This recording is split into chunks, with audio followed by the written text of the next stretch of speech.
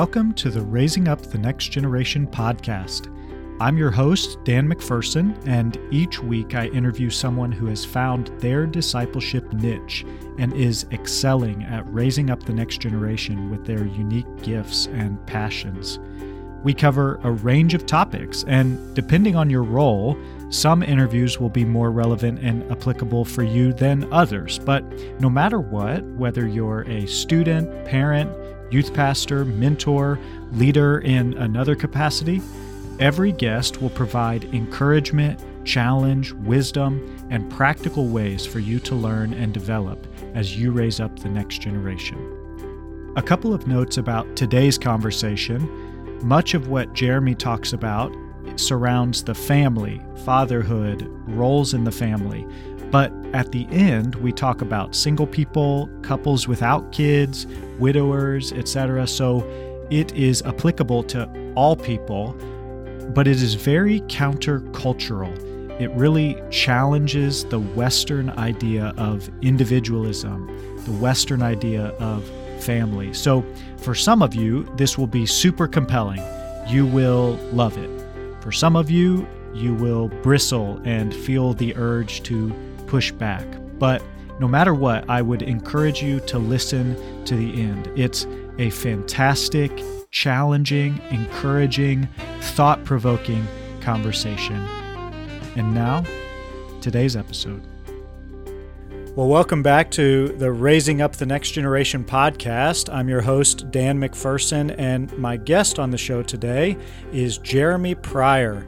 Jeremy is co-founder of Family Teams, which is an organization that provides resources and materials that are all designed to equip and encourage families to pursue God's design of a family team on mission. Jeremy is passionate about leaning into the biblical model of family, which we're going to talk about today. And he has a heart for helping families understand what that means, how they can do that for themselves. Jeremy owns multiple businesses. He blogs, he hosts podcasts, he speaks at conferences. He's the author of multiple books, including Family Revision, How Ancient Wisdom Can Heal the Modern Family. And Jeremy and his wife April, their 5 kids, actually live not too far from me in Cincinnati, Ohio. Jeremy Pryor, welcome to the show. Awesome. Thanks, Dan. Excited to be here with you. Yeah, I may not have told you, but I'm in Lexington, Kentucky. So right on. I was just in Lexington last weekend. Okay, good deal. Yeah, not too far. Yeah. We regularly make the trek up to the zoo and whatever else. So love Cincinnati. So Family Teams, you started that. You're passionate about that. Let's just start with, for someone who that's a new term to them, maybe they know what a family is, they know what a team is, but putting those words together maybe doesn't make sense, or they don't. So just explain, what do you mean by family team?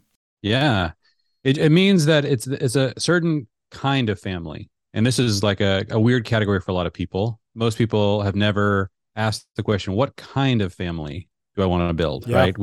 Right? We just sort of inherit a philosophy of family that we grew up with. And I did as well. You know, I grew up in the Seattle area and I inherited a certain kind of family.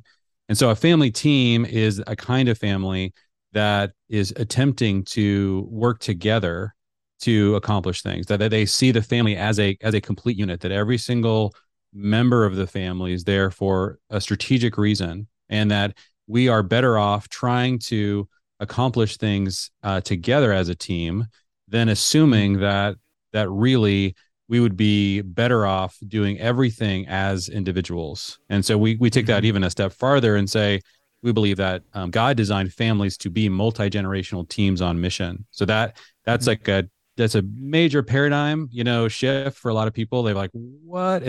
And so, there's a history behind that. But as we read the scriptures, we actually think that the church has adopted sort of a modern, fairly recent view of family, which is as a springboard for individual success. And so we contrast that with this idea about being a team.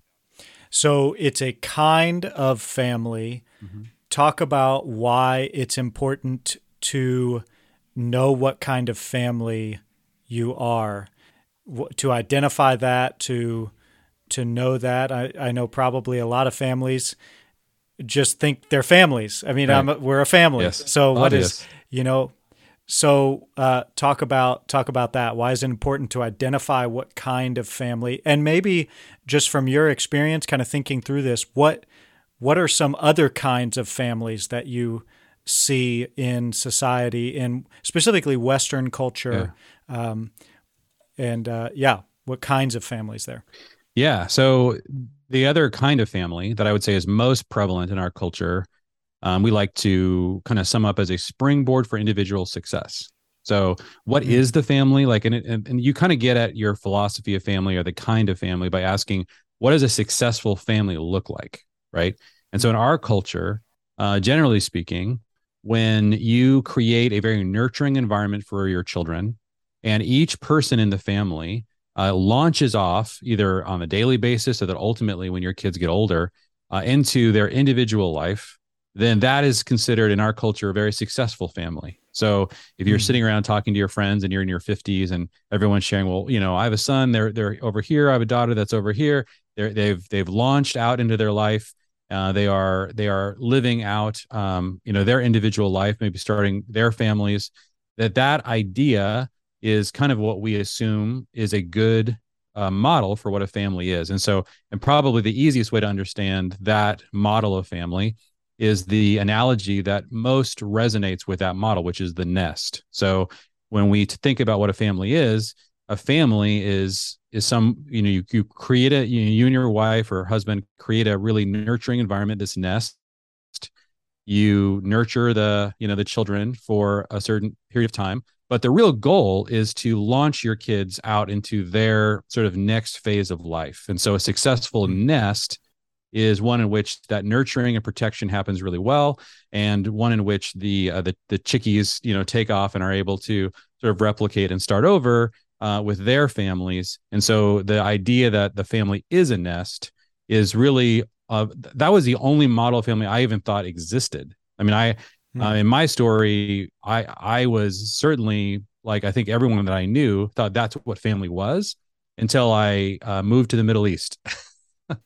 And I Mm-hmm. was shocked to discover that this idea of family was cultural and not innate. So that's kind of Yeah. where things the sort of started spinning in my life. But yeah, that's how we think about a family usually. Yeah.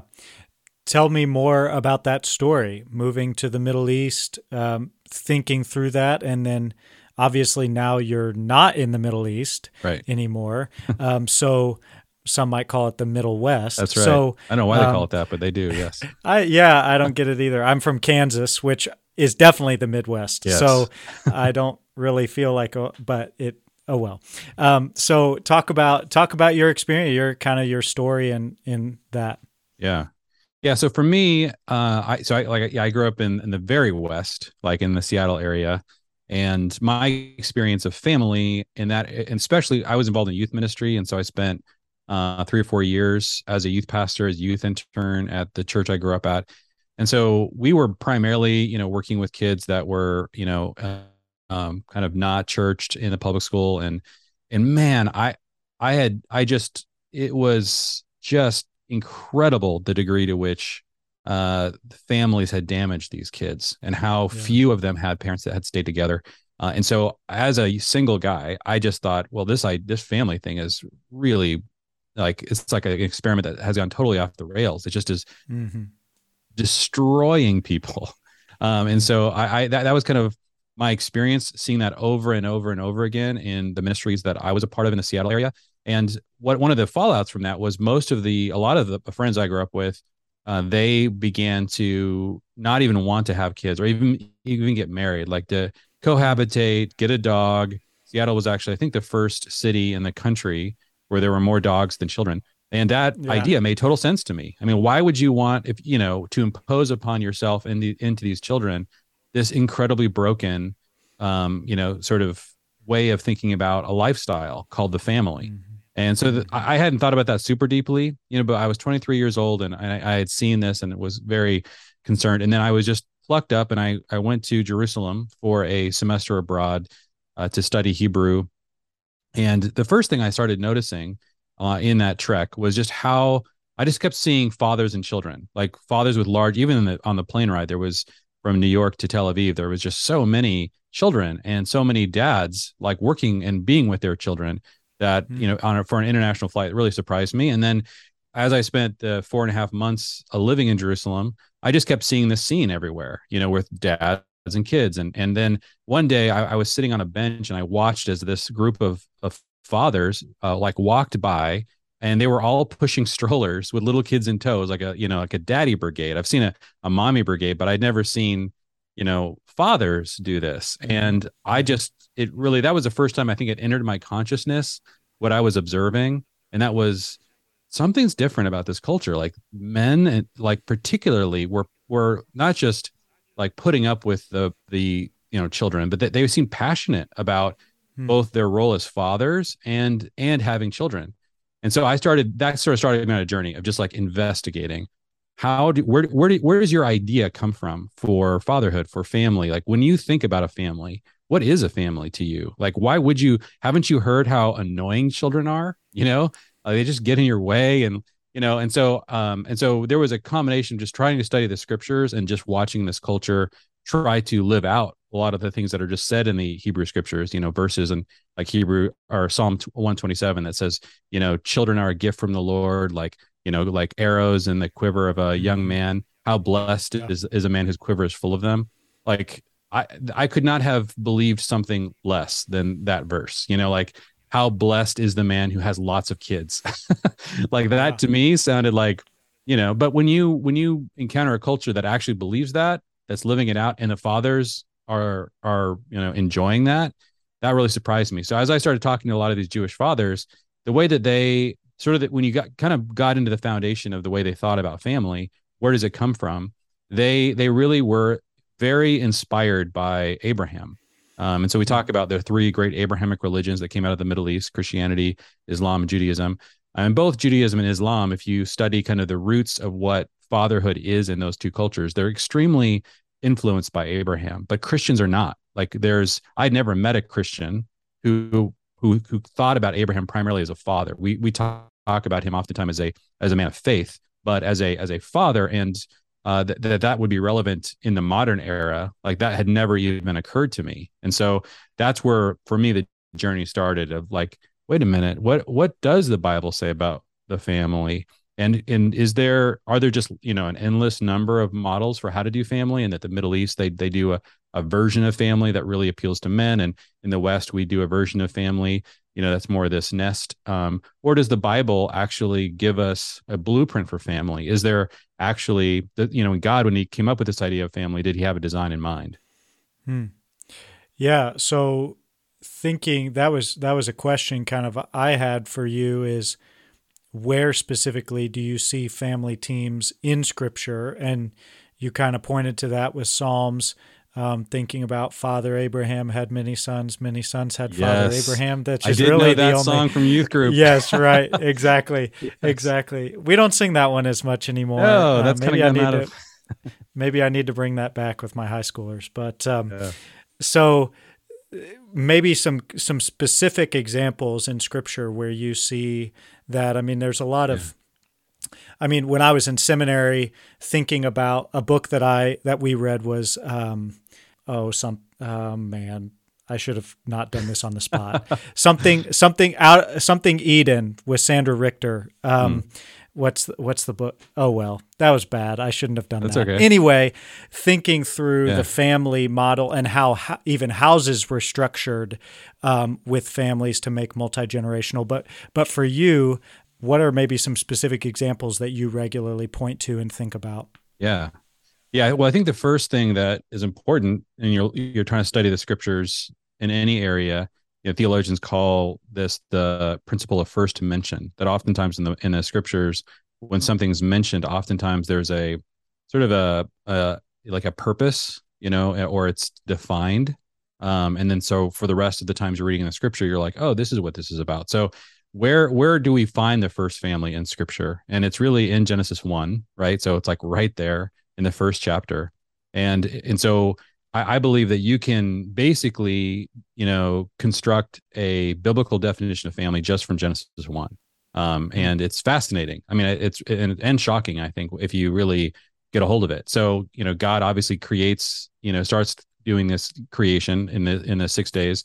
And then on the sixth day, he created male and female, gave them his image. And then he says, be fruitful and multiply, fill the earth and subdue it, rule.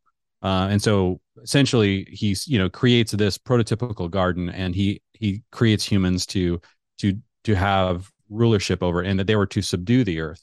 But what's really surprising is that he gave that mission not to a nonprofit, not to a government, not to a business, but to a family. He gave a specific mission and assignment to the family. And if you look at each piece of that, be fruitful, multiply, subdue, and rule, that's a progression of really a mature family.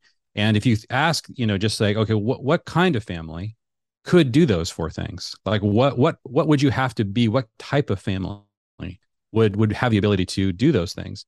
And you're clearly giving this not to any individual, not giving this to the man or the woman, but to both of them and to their offspring. So therefore, they need to work together to do this. I mean, it's assumed, of course, in the way that that's structured, this is not being given to an individual.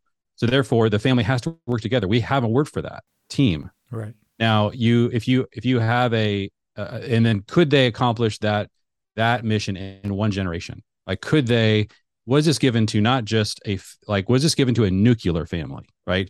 So that God expected Adam, Eve, Cain, Abel, and maybe Seth, to accomplish the mission that he gave them, to subdue and rule the earth in one generation. Well, of course not. They couldn't do it with 4 or 5 of them. It would require many generations. Okay, so now we know that a family is a team, but it's also multi-generational. And we also know that it was brought into existence for the purpose of be fruitful, multiply, fill the earth, subdue, and rule. Therefore, it has a mission. So if you look at that, the way it's described, the family is described in Genesis 1 as a multi-generational team on mission. And that's a totally different kind of family than we raise in our culture today. Like, we don't raise families to work as teams. We don't think about families multi-generationally. So going back to, when you think about the nest, if you believe that the nest is the family, just by answering one question: can you name all of your great grandparents? And how many people, if you line up 100 Western families, and said, okay, I'm going to go from all the way down the line, and how many of their great grandparents could they couldn't be able to. And the reason they won't be able to is because they're irrelevant to their life. That they've started over. In the nest model, the family tends to have about an 80-year memory. So you will forget because the generations are not critical. But if you have multi-generational families, I met a man recently who could name and everyone in his family could name 31 generations of their family. He's a Korean man, and so going back to about 1000 AD, every single member of their family was required to memorize 31 generations, all the way back to the patriarch of the family that was given multi-generational family land by the then monarch of Korea. And he when I was having this conversation with him, he was like, yeah, we've been doing this for 1,000 years. I don't see, Jeremy, how this is relevant to anyone else. And he and I had a really intense conversation, because I was like, well, like, what does that do for you, your identity? Like, this guy was incredibly successful. And so, I began to talk to him about the difference between coming from a family like that, where there's, the stories are preserved, where the family line is understood, the kind of identity that provides for children and grandchildren and great-grandchildren, versus if you assume it's all irrelevant and no one's remembering that, what happens to the individuals in those two kinds of families. And so I began to really, as you start to dig deeper and deeper into this, you begin to really uncover the reason why the families in the West are basically designed to fail. They're essentially, when you take something and if the family is designed to be a multi-generational team on mission, and then you turn it into something else, you turn it into this nest, then there are predictable things that are going to happen. And so a lot of what I've begun to work out, what Jeff and I both been, sort of teaching about and talking to people about, is really just like, let's like understand the root reasons. Because I'll give you an example. So in the church, there's sort of an assumption that if we just focused on the family more, that we would solve the problem. The problem with men or fathers in Western culture, especially in the church, is that they just need to love their families more and be more dutiful toward their families. And so if you go to most, ministries about family, or, they're basically trying to get us to pay attention more to our family. Even the word focus on the family, I think, was perfect description of what we thought the problem was, that we're just distracted people, right? That's it. There's a, famous quote where James Dobson, who started focusing on the family, really made that case that essentially the problem with the Christian family is distraction.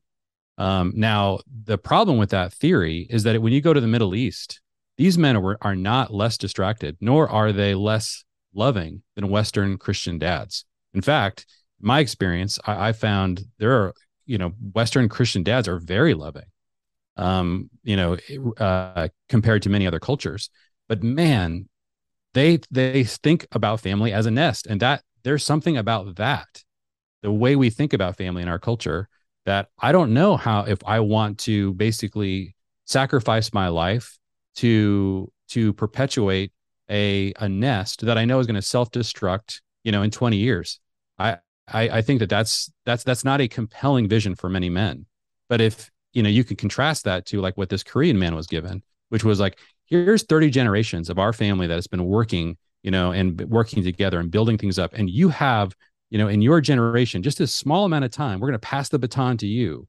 And we need you to continue to further the family. That's a very exciting thing to be given. And then to be said, and not only are you given, all of the vision and the stories and the identity from your ancestors, but in your generation, here's an entire team of people that you get to coach to continue to build and further the mission of our family. Man, that's why in the Middle East, men who instinctually or intuitively believe that that's what family is, they tend to be the most focused on the family, because that idea of family resonates deeply with both men and women. Whereas in our culture, we have a vision of family that is compelling for maybe a certain percentage of men, guys who are, fairly nurturing in their temperament. But I would say the vast majority of them, this is a really hard thing for them to get super excited about. Yeah. And what you've just described is very compelling, of the especially passing of the baton.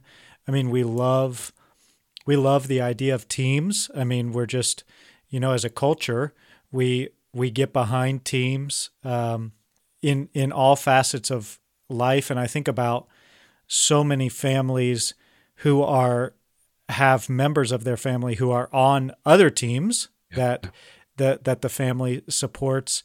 But thinking about so that man who knows 31 generations, it's pretty easy in a sense for him to get on board with that.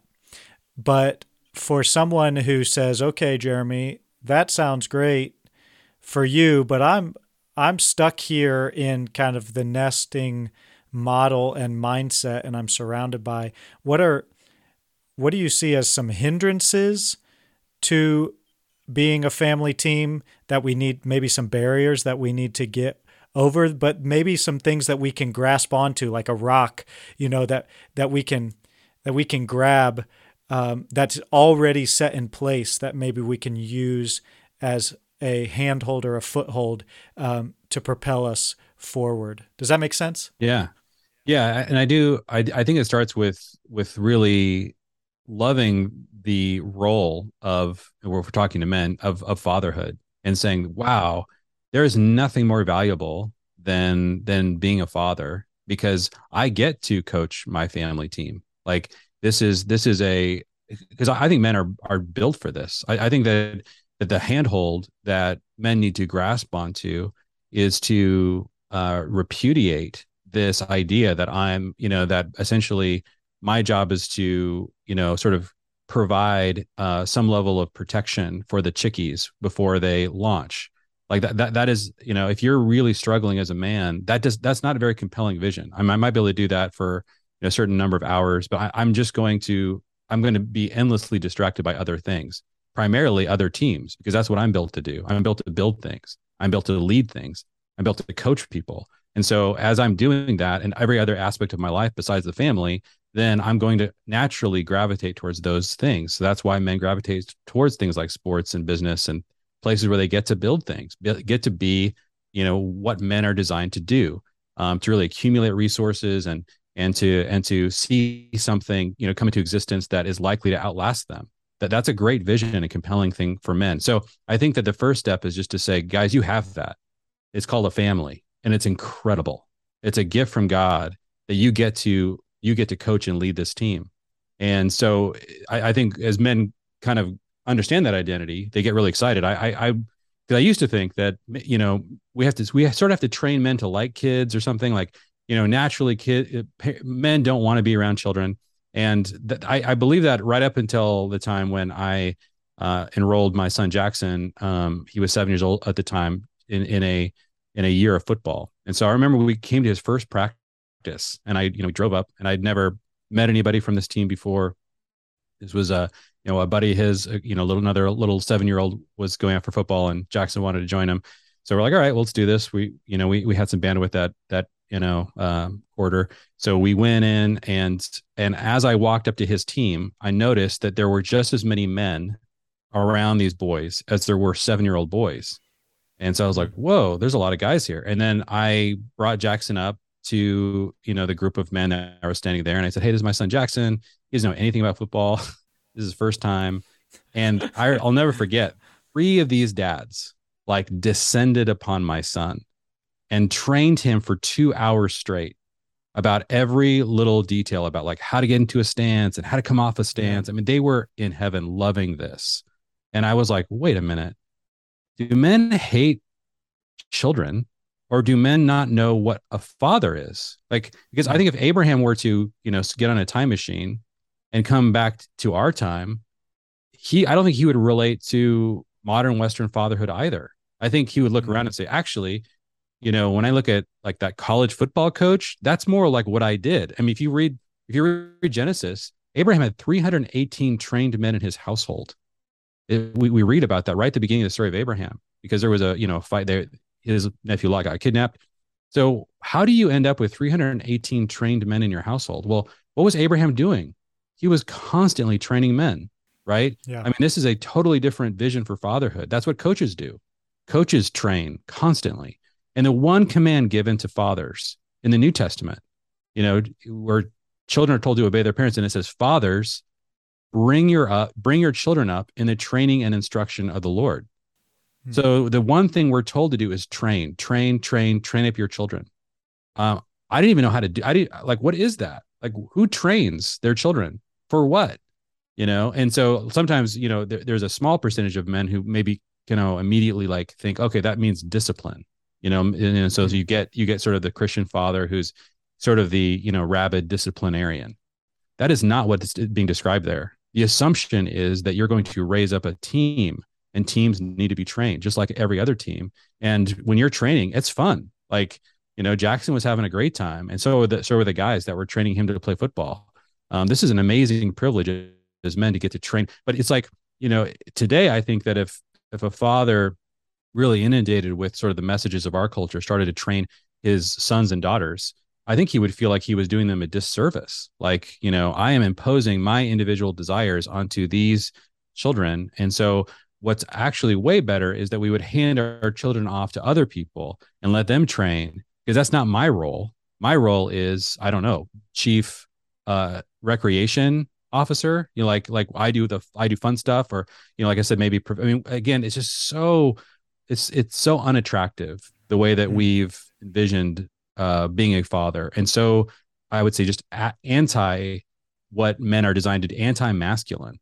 And this is a predictable result, that men abandon their families in our culture more than any other culture that we know of in Western civilization. We've never seen an epidemic of fatherlessness like we have today. 60% of all children today are going to spend some part of their childhood in a house other than the one with their biological father. More than half of children. And so how did that happen? Either the family is the worst designed thing that's ever existed, because it just predictably breaks down more than half the time, or we've totally confused what family is. And I know this is a really, really hard thing to swallow. It's like really hard to take a step back and actually imagine. Maybe I don't even know what a family is, because if there's one thing people think they're an expert at, it's like they could define family, because we all were raised in one.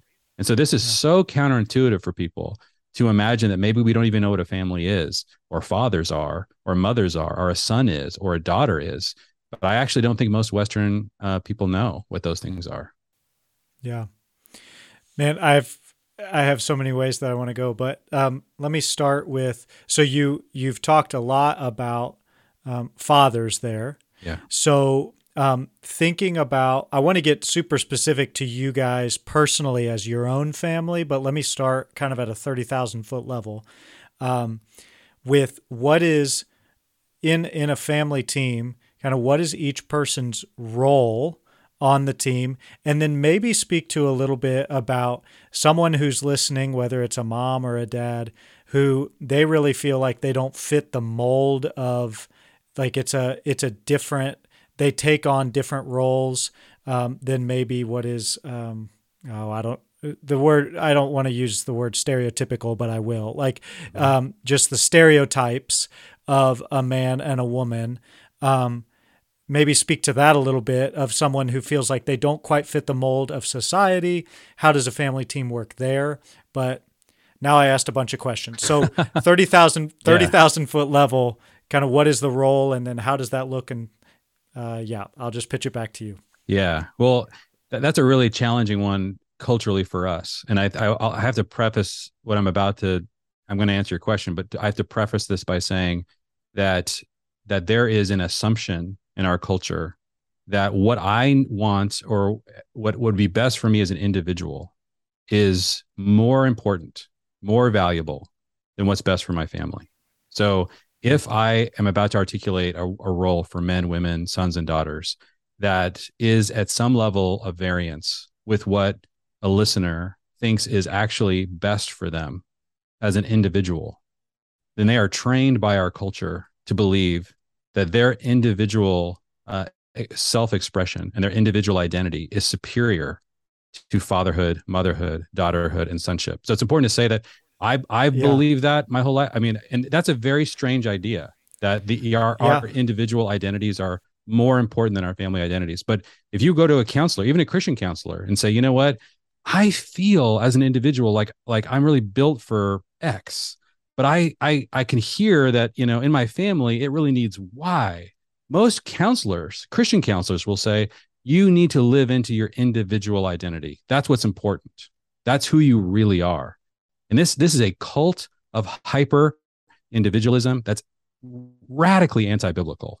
So that's the first thing. So I think it's important. I feel people bristling. Yes. Right. So just hang on. I'll tell people just keep listening. Yeah. And I think a big reason why I think what we need to understand is that we believe that these different things determine value. And so, like, if you imagine, when you look at a sports team, like a football team, and you see, a coach and a quarterback and a running back, and a linebacker, and these different roles, there is not an assumption that people have that basically whatever, there's these roles themselves. Like if I have to be a linebacker, I'm basically a lesser person because I'm built to be a linebacker. And so to be a linebacker, it sort of says something about my lack of value, because we know on a team, that's not how you think as a team. In a team, you don't think in individual categories like that. In a team, you think, how can we win together? And so you want to develop skills in whatever area of those roles are in order for you to further the team. And when somebody makes a sacrifice, an individual sacrifice on a team so that the team could win, that is celebrated in the context of a team. So I think that's why I always want to go back to our previous conversation and say that you have to first determine if the family is a team or not.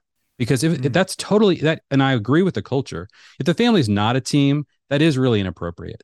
Like it is inappropriate if the family is a club, and so basically you're saying, well, no, there are rigid roles and you need to make sure that you personally sacrifice, for the sake of clubs, like a book club. It doesn't exist to win as a team. A book club is there because as an individual, I want to get something out of this. And if I'm not getting anything out of it, then there's no reason for me to sacrifice for that kind of a group, if that makes sense.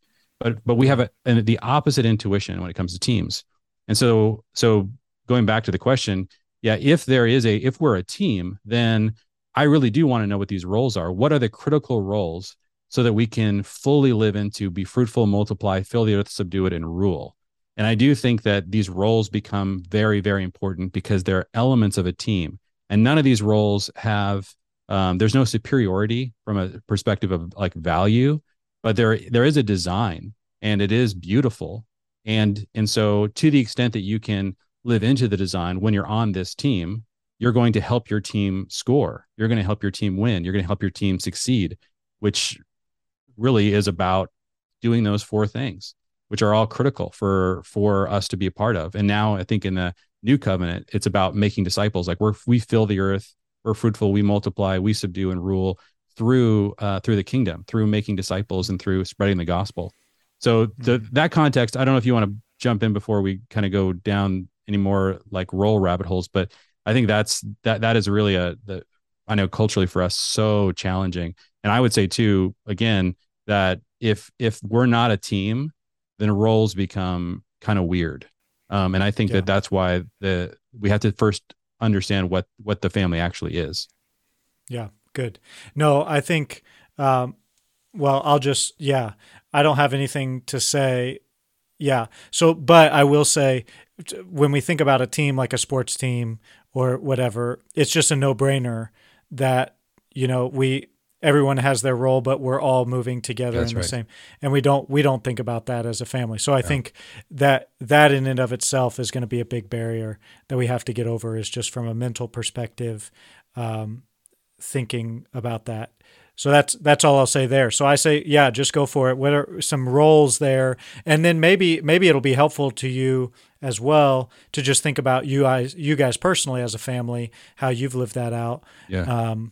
And I would love to hear that about some rhythms, some you guys from. So I listen to a lot of your stuff, so I know kind of your rhythms and traditions and things that you do. But for those who aren't familiar, I would love for you to kind of share some of those things that you've built up as a team. But so roles, and then maybe at 30,000 foot, and then for you guys personally as well. Yeah. So I would say that the role of the father is to they're the role in the family that maybe is most aligned, like I said, with the head coach of the team. And so they're going to be ultimately responsible before God for how the team functions. And so just like in any team, when there's a constant breakdown of discipline in the team, or there's a lack of vision, or whatever you diagnose, you would eventually get to the head coach and say, man, what's going on? And so I believe that God is going to hold the father accountable for how the team functions. And because he has that incredibly hard responsibility, he needs to be given authority to be able to make decisions for the team.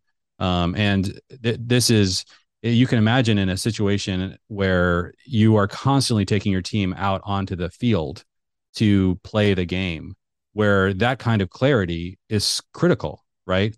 Because, most Western families are designed basically as a place where we like a nest where we come back, to kind of get recharged, have fun, get some connection, and then launch back out into our individual lives. I think it's kind of ridiculous for there to be any kind of authority structure in that world, because it's like, why would you do that? But man, if you take your family, like we have many times on the mission field, like where we're actually with our children in very intense environments, man, it's really helpful. That's why there's not, you don't find very many really successful, sports teams with two coaches. So I don't believe that that authority is shared, because I think that ultimately when you're leading a team, that level of clarity and accountability is critical. But again, you have to choose that you want to be a team for that to make sense. I think that in that context, the mother, she is, I think, most aligned with the need to create that kind of a nurturing atmosphere for the family. The mother is the one who, like we read in Genesis, going all the way back to the principle of first mention, where we're told that there was not a suitable helper for Adam. And so God made Eve so that she could be that kind of a helper for him, and that she's really the one who makes her husband a leader. She's the first one who says, I love this guy. I'm going to yoke with this man, and I will follow him. And it's through that boys become, a husband and someone who actually begins to learn what it's like to lead and have vision. And in terms of like how different things are broken down, I think there's a ton of, freedom in terms of like, okay, how much do they collaborate in order to lead? And, are there times where, where the husband delegates to his wife lots of authority to lead the family? All the time. We do that constantly, but that doesn't disrupt the larger reality that I'm ultimately accountable. And so my wife needs to have a lot of, compassion for me because that's a hard weight to carry. And so she needs to be thinking about how can I help my husband, and help the team, stay together and stay connected and those kinds of things, as we kind of figure out as a couple what this looks like. And then as you kind of continue down, the son and the daughter in the family, sons, I think that my favorite sort of parable where Jesus talked about the son, the kind of the role of son, was when he talked about how the father, this father, had a vineyard, and then he lent it out to a bunch of tenants, and then kept sending different servants back to collect the proceeds, and they kept beating up the tenants and throwing them out. And then all of a sudden, Jesus says that the father says, I know, I'm going to send my son. They will respect my son. Now that is a really good way to understand what a first century son was. When we think about a son, we think about like a 5-year-old or something. They thought about somebody who's representing the family, the heir apparent, the person who has tremendous respect because of the role that they're going to play in the family. And of course, if they're a prodigal son, then that can break down dramatically, like Jesus described. But ultimately, the son is being trained to represent the family and to take that baton and to lead the family into the future. And then my favorite sort of biblical picture of daughterhood is the book of Ruth. And we extensively study that, and we've studied that with our daughters. It's a fascinating kind of case study of extremely skilled daughterhood, starting with how, when Ruth is in that conversation with Naomi, where she says, where you go, I will go, where you lodge, I will lodge. My God will be your God. And that sort of level of loyalty and love for the family, that only exists, I think, in the heart of a daughter. And so you can awaken, and these are all, I think, things that are in each of our hearts. Like men have the ability to feel like a father or feel like a son. Women have the ability to feel motherhood or daughterhood. And there's a huge assault to sort of, wall off that. One of the things that I think we've essentially trained men to be good mothers and daughters to be good sons. And I think this is disastrous for the family team. Like, it's really important that fathers learn what it is to lead a family.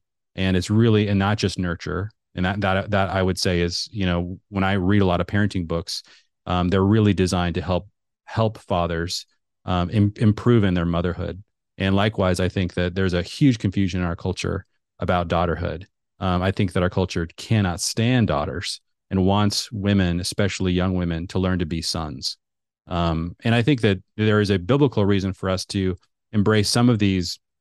These are always spiritual pictures of things that we're really trying to understand that go beyond family, right? So daughters do need to learn how to be a firstborn son in the kingdom of God, because we're all in Christ and Jesus was the firstborn son. And so being in Christ, Paul says there's no longer any male or female. In that statement, he's saying in Christ, you are the firstborn son. And so your maleness or femaleness is come second in the kingdom to your firstborn sonness. And that goes from, and just like, and similarly for masculine men, I just spent a weekend, we were down in Lexington. I was training a group of men basically to walk with God the way a betrothed girl would pursue her beloved. And that I believe that's when we talk about what it means to for us to be the bride and Jesus to be the bridegroom in the kingdom of God. We pursue Jesus like the bride pursues the bridegroom when they're betrothed. And this is my entire model for how to think about how to walk with God. And so these gender roles, we need to keep them clear and keep the family clear about what these are, not so that they crush us as individuals into some kind of caricature of what we really were meant to be, but we're living out like characters in a play, a particular spiritual reality. And this is why when Paul says in Ephesians 5, hey, this whole male female husband and wife thing, it's really not about family. I mean, at the basic, it's really about Jesus and his relationship with the church. Like family and marriage, he says, exists to be an expression to the world, and to our own hearts about the kind of relationship Jesus wants to have with us. And so I believe in preserving these roles so that we, they do create a functional family. They do create a beautiful family. Then God designed them. But really what's at stake is that we're supposed to be characters in a play about God. Like this story is not about us. We live in a God-centered story. And so when we change the roles in the story, the world can't see the spiritual reality that's behind the roles. And so that's where I'm even more concerned that if we confuse this, it's not just the world, but I think we're getting confused at this point. Like when God says he's a father, what is he talking about? What is that? Does he say he's really nurturing? Is that primarily what he's talking about? Or is there more to fatherhood? And I do think being a nurturing father is important, but I think there are lots of things that are being left on the cutting room floor there in sort of the character that we're supposed to be. Or when Jesus, his favorite thing to say about himself was, I am a son. I'm the son of man. I'm the son of God, over and over again, a son. Well, what happens if a culture doesn't know what a son is anymore? When he says, I do exactly what I see the Father doing. There's so many interesting things Jesus says about sonship that are being lost today because we don't know what it is. And so it's like, can I even know Jesus? Can I know God the Father if I live in a culture that has erased every vestige of what those roles represent in order for the individual to triumph? That's a disaster. And those of us who are in the church or part of the kingdom, we need to understand what's at stake here. Yeah, so good. So many things to think about there. So for you guys as a Pryor family team, some rhythms, some traditions, some things that you've put in place that cement that teamness and are really putting you on mission. What are some things that you do practically, kind of, whether that's daily or weekly or monthly or yearly? What are some things there? Yeah. So one of the things that you have to understand that is if anybody's hearing this, like, okay, I want to build a family team. Like, how do I do it? It's like you will open the toolbox for how to construct a family. And for most of us, there will be no tools in the box because every tool that we give our culture essentially is designed to build up the individual, right? So sports teams, the way we separate, every kid's in a different sport.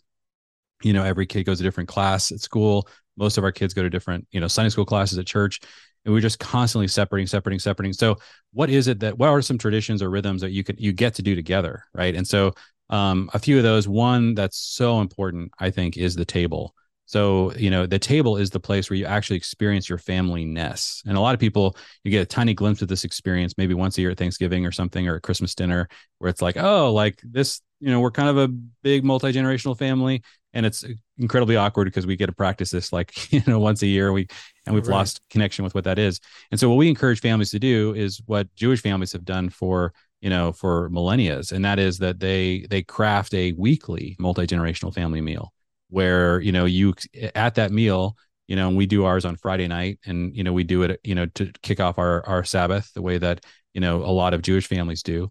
And so at that meal, you get to, there's no place that you feel more like you belong than at that table, where a father's a father, a mother's a mother, a son is a son, a daughter is a daughter, and you experience that family-ness. And there's different ways that Jewish people have learned to kind of stir up, that sense. And so like one of them is there's a time, as at the beginning of our meal where we're just like, has God blessed this family with any daughters? And so all the daughters come up around, a matriarch in the family, my wife or, my mother-in-law or my mom, who are coming to those meals every week. And then they bless each of the daughters, may the Lord make you like Rebecca and Rachel and Leah, and may he give you the heart of Ruth the faith of Mary and the righteousness of Christ as you build our family from generation to generation. And then we ask, are there any sons? And we bless the sons. My dad usually does that. People are experiencing. So at this meal, we tell family stories, and there's nowhere, better to go. And so there's just a sense of familyness. And that took a long time to cultivate. It took us like a couple of years of practice of kind of on and off, trying to figure it out. Like, first it was like pizza night and, like something simple, but we're like, let's just like call one of these meals the family meal, the multi-generational family meal. And after, several years of getting better at this, that's when we started to invite, extended family, grandparents into this meal. But this was a really major transition for our family to try to get just a table time that where this was happening. And this is different, by the way, than, Christians when they think about, yeah, well, I believe weekday dinners are really important because we all need to kind of catch up because we're all doing our own individual thing. And then we, we're all, in our own boxes or thinking about, what else we want to do in the evening. This is really where you really hang together for 2-3 hours every week. This is a different kind of experience. So that I would say that's really a big one for us. And then I would say another one that is a little, unique, but I kind of alluded to the fact that sports are, kind of you're experiencing individualism at school. If your kids are going to school, then you experience individualism at sports. So we've tried to do family. Like I've been scouring, the sports world for what are sports that you could do as a family. And those are hard to find, but we had a whole season where we played tennis as a family. We had about 3 years where we all did taekwondo together, all the way down to like Kyra. She was only 4 years old at the time, and my kids got to see me, just trying to do spin kicks and falling and being, yelled at by this drill sergeant, master. Like it was like Right. it was a really intense experience for me and for all of our, our whole family. But it was incredibly unifying to get to be learning something together. Now we do pickleball as a family. Because you can do that at a pretty young and old age. Like it's great for that. Yeah. So it's like slow motion tennis. So yeah, those are a couple of tools that have been really helpful for us. Yeah, super good. So this is probably a whole different podcast, and we're coming up on the end of our time. But I want to have you speak super briefly. Where do single people and maybe couples without kids, widows, widowers, how do they fit into a family team? Yeah, I'll just leave it there. Yeah, absolutely. Well, I think it's important to when you were talking about multi-generational family, there really is no one who doesn't fit into a family. In Psalms, it says that God placed the lonely in families. Now, because of the brokenness of family, you might have people that don't know where they belong. So people, where do you go when you're going to experience family? And that's incredibly tragic. And that's where we have an epidemic of loneliness too in our culture. But from a kingdom perspective, though, it's really, I would say a few things that are really big. One is that singles, you will never find in the Hebrew scriptures kind of singleness being promoted as a potential blessing, but it's very clear in the New Testament that does happen. Paul makes that clear in 1 Corinthians 7. Jesus makes it really clear to his disciples in Matthew 19. And so, yes, singleness, and Paul describes in 1 Corinthians 7, the reason is that they can be wholeheartedly devoted to the Lord. And so one of the things that we believe is that singles are really designed to be in a dynamic relationship with families. And so you see this playing out in Luke 10, where Jesus sends out the disciples 2 by 2 and tells them, if you can't find a family, then get out of those villages. So he sends them out to different villages, and they're going in and they're actually living with families. And so I think this is a really beautiful, the kind of army and the outpost kind of picture of the kingdom expanding, and that there are certain gifts given to single people, which is their ability to be wholeheartedly devoted, their ability to live a more simple life, their ability to integrate within families that aren't their own, that really represent the kingdom of God in a beautiful way. And so we love having singles live with us. We love partnering with singles. We think that they're incredibly strategic element in the kingdom. So families and singles just have different gifts, Paul says. And so we both need to live into our gifts. In terms of like widows and, one of the things that I find really interesting is in 1 Timothy 5, Paul says to families that your first responsibility is to repay your parents by providing for any widows in the home before, you're even before ministry. He says, like, your first responsibility is to care for widows in your own family. And that sounds like it came right out of the Torah, but it's in the New Testament. It's a part of the 10 Commandments to honor your father and mother. There's more verses in the Torah about caring for parents than there is about caring for children. And so this is just a hugely misunderstood and neglected part, because we don't think about family multi-generationally. Those verses just, I've never heard someone preach on 1 Timothy 5. And hey, by the way, if you have a widow in your family, make sure that you do not serve in a ministry in our church until that widow is cared for, which is a direct command. Hey, Paul, I mean, it's very, very clear. And then your last question about people who can't have children. So one of the things I think is important to understand in the kingdom, so there's a direct statement to barren women in the kingdom given to us in Isaiah 54. So right after the Messiah comes in Isaiah 53 and pays for our sins, the next thing that is being trumpeted in the story is that barren women are giving birth to enormous numbers of children, way more children than people that can have physical children. And I think that's a direct prophecy of the Matthew 28 commission to go and make disciples. That people that, and you saw in many of those disciples were likely single at the time, they were actually having more children, right? Spiritually, they were making disciples. And Paul's language of discipleship is all familial. He calls Timothy his son. He says to the Corinthian church, you have 10,000 guardians, but not many fathers. And I was a father to you. Here you have a single guy who's primarily doing ministry out of the fatherhood identity. And so I think that singles and people that are struggling with infertility are supposed to be mothers and fathers as well. And I think that they're supposed to represent the explosion of reproduction that occurs in the kingdom through disciple making. Man, so much good stuff here. And people are probably reeling for various reasons, things that been hit on. But the good thing is you have tons of resources on all of these things, going more in depth. And so where can people go to find those things, whether it's family teams, podcasts that you have, books? Talk about that. Where can people go next if they're like, yes, this is interesting to me. Yes, I want to know more. Yes, this is something I want to do. Where can they go? Yeah, we'd love to help you guys if you're thinking about making this transition or want to learn more. If you're just sort of stewing on this thing, like, oh my gosh, this is like kind of really a lot to take in. I would say just, diving into one of our books is probably the most helpful thing. They're all on Audible as well. So Jeff Bethke's book, Take Back Your Family.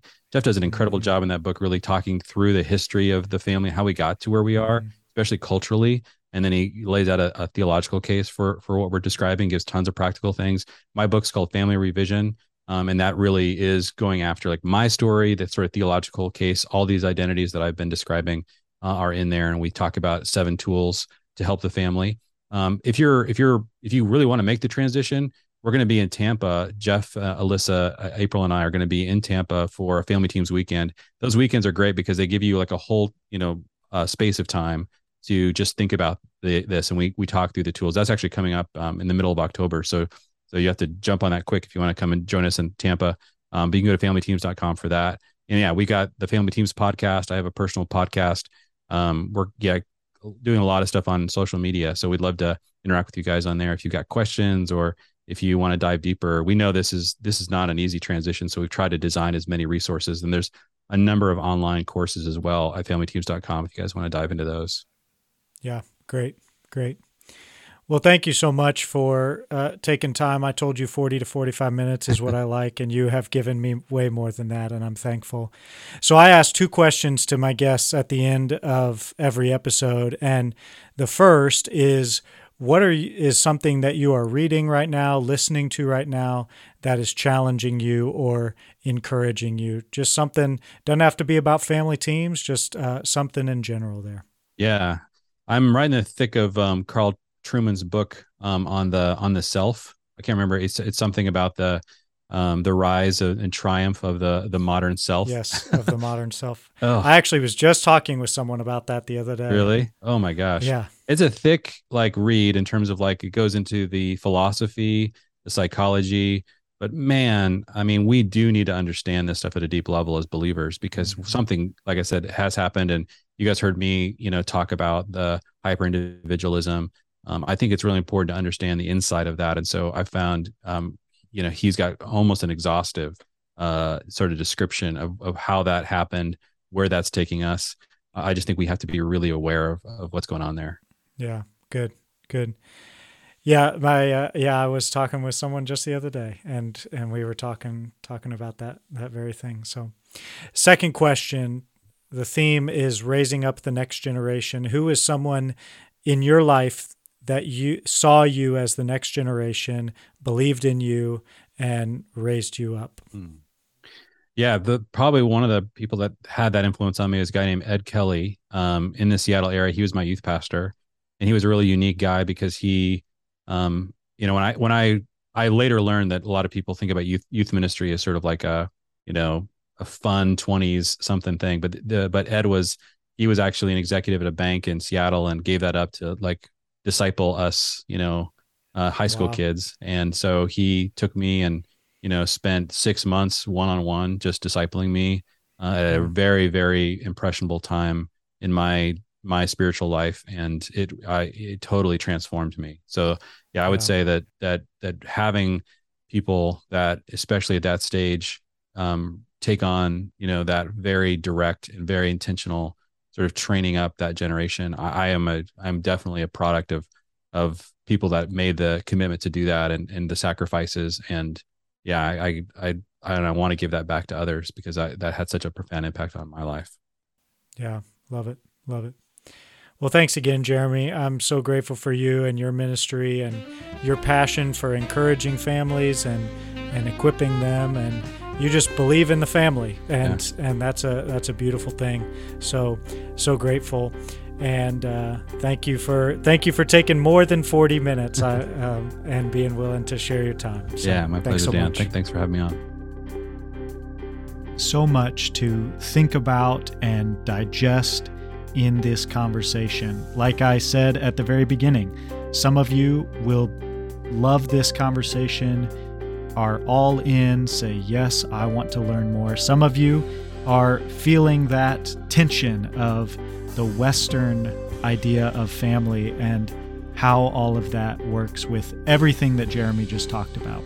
But if you want to learn more, check out the show notes. I've included links to Jeremy's content as well as family teams and the other resources that were mentioned. And I would encourage you to go check those out and to find out more. If there is someone that you have in your life that you think would benefit from this conversation, share it with them. I know that they will be blessed by Jeremy and the conversation today. If you want to continue hearing more conversations around raising up the next generation, make sure to hit the follow button on your podcast platform, hit the notification bell so you get a ping when the next episode is released, which is this coming Monday. I interview Crystal Chang. Crystal is with Orange, which is a curriculum-based company that puts out curriculum. We're talking about Gen Z, mentoring. She has a heart for raising up the next generation, and it is a great conversation. I know you will be blessed by that. For now, blessings on you as you are raising up the next generation where you're at. We'll see you next week.